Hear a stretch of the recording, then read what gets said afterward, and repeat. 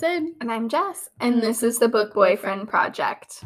So today is going to be day 4 of our Speedy Reviews of Christmas. And today I am going to be reviewing Mistletoe and Mr. Right by Sarah Morgenthaler. So this is the second book in the Moose Springs, Alaska series.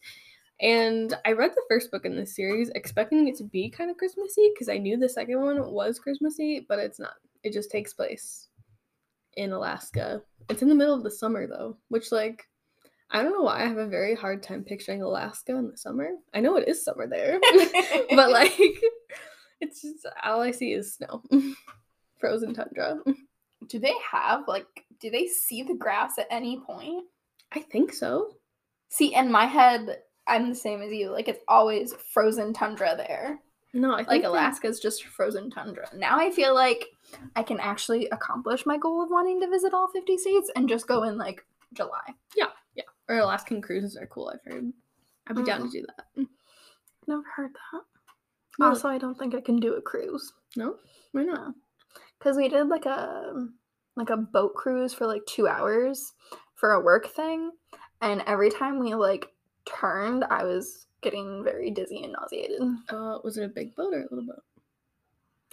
Like a cruise ship size boat or a dinner boat? Maybe a dinner boat. Okay. Anyways, we'll come back to that later. So this book takes place in Moose Springs, Alaska, and we do get a little bit of a preview of the two main characters in this book in the first book, but it's not necessary to read the first book to enjoy this book. You just, of course, don't get the background on the first couple. So I'm going to start out with the blurb as always. It says, "How the Moose Almost Stole Christmas. Lana Montgomery is everything the quirky small town of Moose Springs, Alaska can't stand. A rich socialite with dreams of changing things for the better. But Lana's determined to prove that she belongs, even if it means trading her stilettos for snow boots and tracking down one of the town's hairiest Christmas mysteries, the Santa Moose, an antlered Grinch hell-bent on destroying every bit of holiday cheer and tinsel it can sink its teeth into." So let's just take a moment. There is a moose that goes around Moose Springs like a ninja, destroying all the Christmas decor. How fantastic is that? I want to name him Grinch and keep him. So it says, "And really, how hard could it be? The last few years have been tough on Rick Harding, and it's not getting any easier now that his dream girl's back in town. When Lana accidentally tranquilizes him instead of the Santa Moose, it's clear she needs help. Fast, and this could be his chance to finally catch her eye. It's an all-out Christmas war, but if they can nab that darn moose before it destroys the town, Rick and Lana might finally find a place where they both belong together." Aww. So I love second chance romances. It's not really a second chance romance. I feel like the blurb is a tiny bit misleading. So Lana has been coming to Moose Springs for years and years and years. Her family came here at one point to do a ski vacation, and she's just fallen in love with the town, and she visits as often as she can.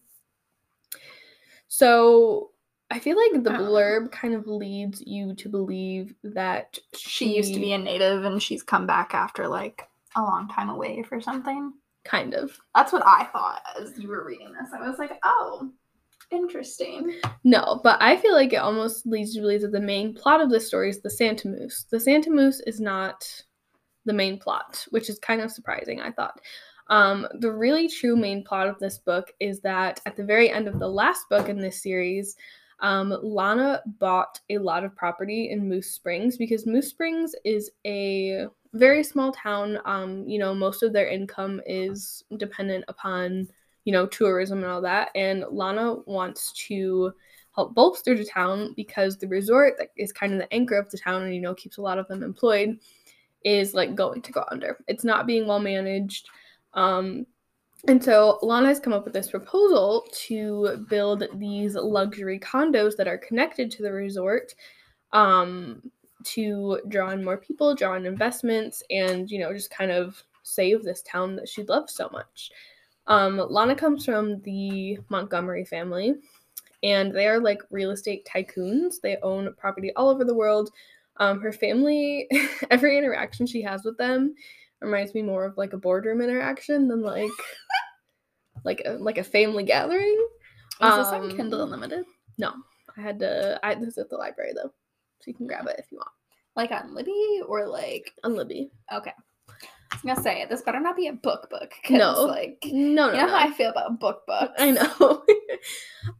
So Lana has decided with her position in the company that she wants to use some of the company's money to invest in this town. And she is facing not only scrutiny from her family from, kind of choosing Moose Springs as her pet project when really she has other responsibilities to the company, and other projects that she should be focusing on. But she's also getting a lot of scrutiny from the town because a lot of people in town hate tourists. Even though like they're like the main source of income, they're irritating. They don't know how to drive in the snow.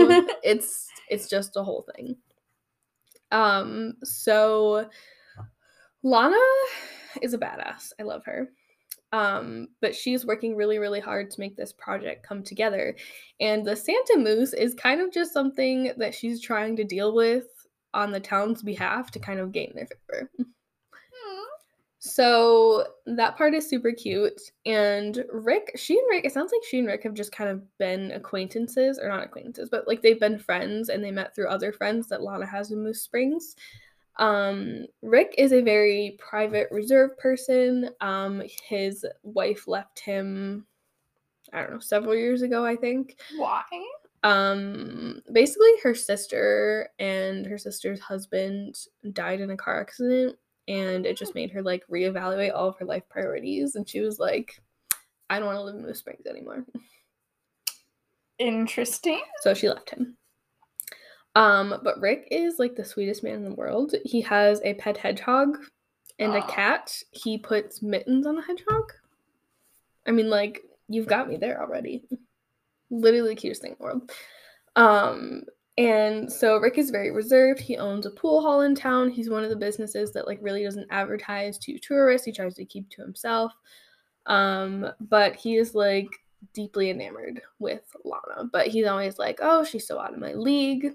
But like Lana has also been harboring like a secret crush for him all these years. So throughout the book, it's very obvious that they're quickly falling for each other, but Rick doesn't want anything temporary, but Lana, that's really all that she can offer, because she knows that like as soon as she gets Moose Springs like up on its feet, she's gonna have to leave to go tend to other projects within the Montgomery conglomerate. And so that's kind of their main like couple plot. But eventually they kind of just say, to hell with it, we're just gonna do this as long as we can, and So how do they end up fixing that? So basically Lana just puts her foot down and she's like, you know what? I don't want my marriage to be like my parents, where they're constantly on planes off to different continents from each other. And so she decides that she's going to make Moose Springs her home base. And I think it was like something that like her and Rick wouldn't spend more than like 3 weeks apart or something like that. Oh. Yeah, so I still don't think I could do it 3 weeks apart from I could not. It was my boyfriend, but like that would be horrible. So yeah, it's a really, really cute book. Eventually all ends well. They find the Christmas moose. They don't trank it. They just kind of let it be. But Lana kind of wins over the townspeople. She just shows that like she's here for Moose Springs, and while they might not love the tourists, like she's doing it because she loves the town. Mm-hmm. And another cool thing that she does for all of the like shop owners in the town, she gives them the opportunity to buy their own buildings. So instead of like a conglomerate owning their buildings and this faceless corporation, I mean, like Lana's the face of the corporation, but you know what I mean. She's giving them the chance to own their own buildings. So yeah, this one was really, really cute. Of course, there are lots of little like Christmassy sidebars. And I would say my overall rating for this book would be a 4 out of 5. The first, I would say like third of this book was kind of slow. I love Lana, and I was kind of envisioning her as like a highly capable and less dramatic Alexis Rose from Schitt's Creek. You only saw like the beginning Alexis. I'm talking about like the end Alexis. So like you keep your opinions to yourself. Yes. You don't know the character development she goes through. Yes. Rick is a sweet little Alaskan man, and I adored his little hedgehog so much. And I really loved how much we got to see Zoe and Graham, which was the couple from the last book. It was great to kind of see them grow in their relationship. It was so cute. And it had like a really nice little like Christmas lesson that like money/work is not everything in life. Yeah. Holiday cheer level, I give it a 4 out of 5. This book takes place at Christmas and has plenty of Christmas activities, but Christmas doesn't really play directly into the plot. It's just kind of happening as everything else is happening. Oh, that's nice. Yeah. So I really enjoyed this one. I did give a spice level rating. I gave it a 2.5 out of 5.